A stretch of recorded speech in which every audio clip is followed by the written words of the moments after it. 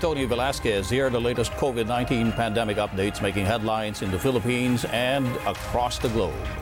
5 million Filipino families are to be added to the recipients of government cash aid during the quarantine period. Presidential spokesperson Harry Roque says the additional beneficiaries will be included in the first tranche of the social amelioration program. Roque says the original number of beneficiaries was much lower since it was based on an outdated 2015 census. Yung huling pagpupulong ng IATF, ipapatupad po natin yung kagustuhan ni Presidente ng lahat ng nangangailangan ng tulong, magkaroon ng tulong dun sa first tranche ng SAP. Ibig sabihin po niyan, hindi lang 18 million na makikinabang, dadagdagan pa po natin ng 5 million. Siguro po ito'y isang pamamaraan din para humingi ng pasensya dun sa mga hindi nakatanggap dahil hanggang ngayon po nadidelay ang release ng first tranche.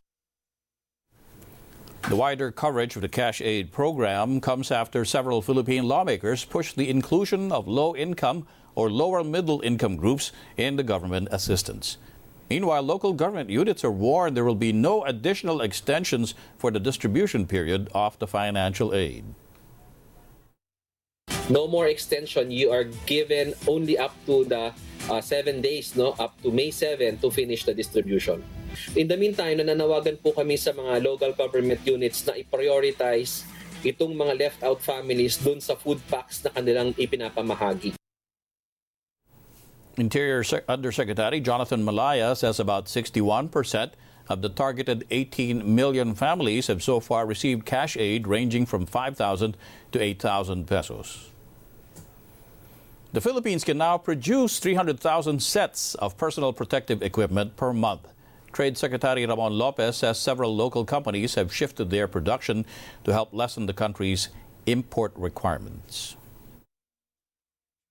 Na-convince natin ang mga ilang manufacturers na to repurpose or sinasabing isi-shift yung ilang mga capacity nila sa pagpo-produce ng mga usual na ginagawa nila. So yung mga dating garment exporters, nag-shift sila ng ilang makina nila at bumili pa ng ibang necessary equipment so that they can produce also the PPEs.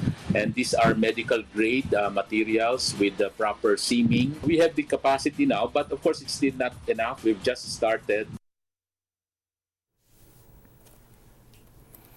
A local association for the IT and BPO industry disputes the government's classification of Philippine offshore gaming operators, or POGOs, as BPOs.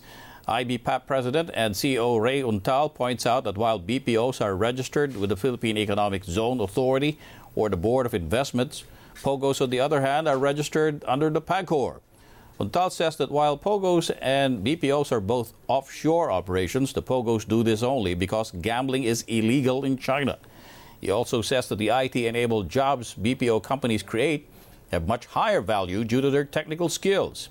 He also says BPOs employ Filipinos while mostly only Chinese nationals work for the POGOs. His clarification comes after presidential spokesman Harry Roque defended the plan to reopen POGOs as long as they have a tax clearance. Roque claims the POGOs are also BPOs. The National Capital Region Police Office is hoping to help frontliners by donating seized personal protective equipment and alcohol. NCRPO Chief Debold Sina says they will seek the permission of the courts to do so. Once given the green light, they will turn over the items to the Philippine Health Department for distribution to hospitals. The items were seized from retailers who were selling them online at more than market price. The NCRPO reported it has arrested a total of 52 retailers who had products worth nearly 9 million pesos.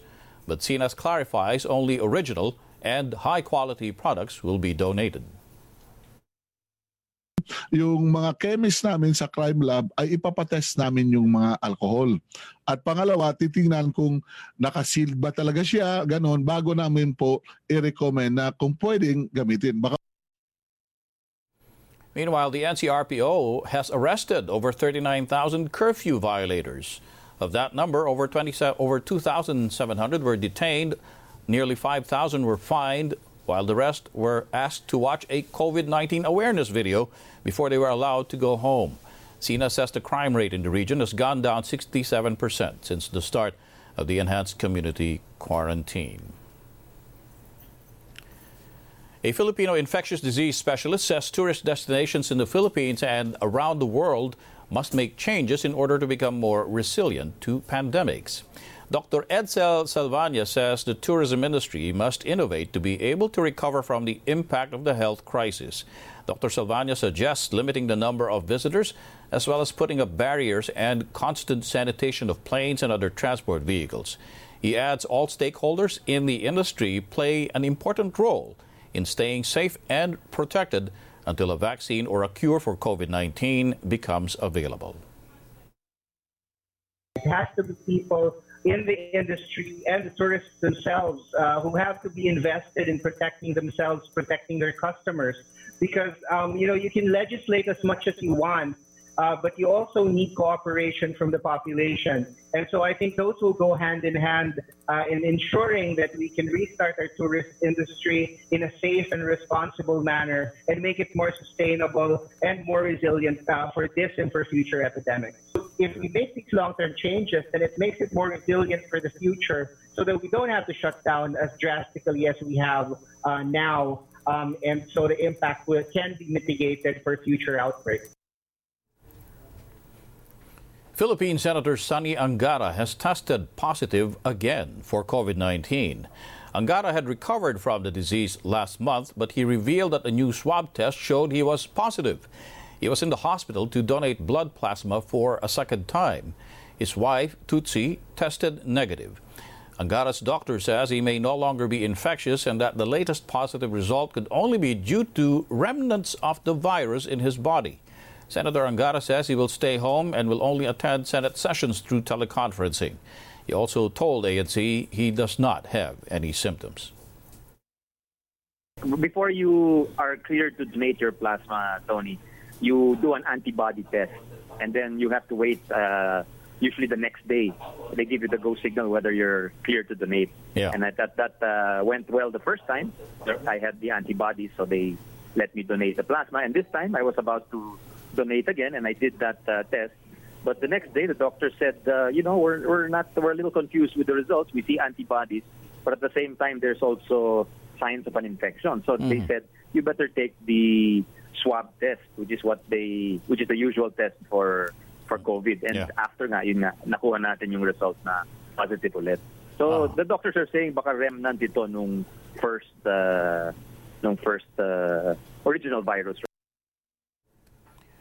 Meanwhile, another senator who had been infected, Senator Coco Pimentel, has been cleared of the virus after his latest swab test turned out negative. The United Nations High Commissioner for Refugees is calling on the Philippine government to include vulnerable communities in its COVID-19 response. The UNHCR representative to the Philippines, Shinji Kubo, notes that in the Philippines, displacement of residents continue across the country's southern region of Mindanao. Kubo says a new batch of over 26,000 individuals have been forced out of their homes due to armed conflict and other disasters. Over 360,000 individuals, roughly 78,000 families in Mindanao, remain forcibly displaced because of security incidents, the conflict, natural disasters. I am not aware of any particular statistics about the IDP communities affected by the COVID-19 infections. But I think we need to work very, very fast to make sure that these communities will be free and without delay covered by the government responses. There are now over 1 million people who have recovered from COVID-19 across the globe. That's according to the latest tally of the Johns Hopkins University. Confirmed infections around the world are now at more than 3.3 million, while the death toll stands at over 238,000. The World Health Organization warns countries not to let their guard down as COVID-19 remains a global health emergency. The COVID-19 crisis has illustrated that even the most sophisticated health systems have struggled to cope with the pandemic. WHO has grave concerns about the potential impact the virus could have as it starts to accelerate in countries with weaker health systems. And those were the latest. I'm Tony Velasquez. For more updates, you can subscribe to our ANC YouTube channel, like us on Facebook, and follow us on Twitter.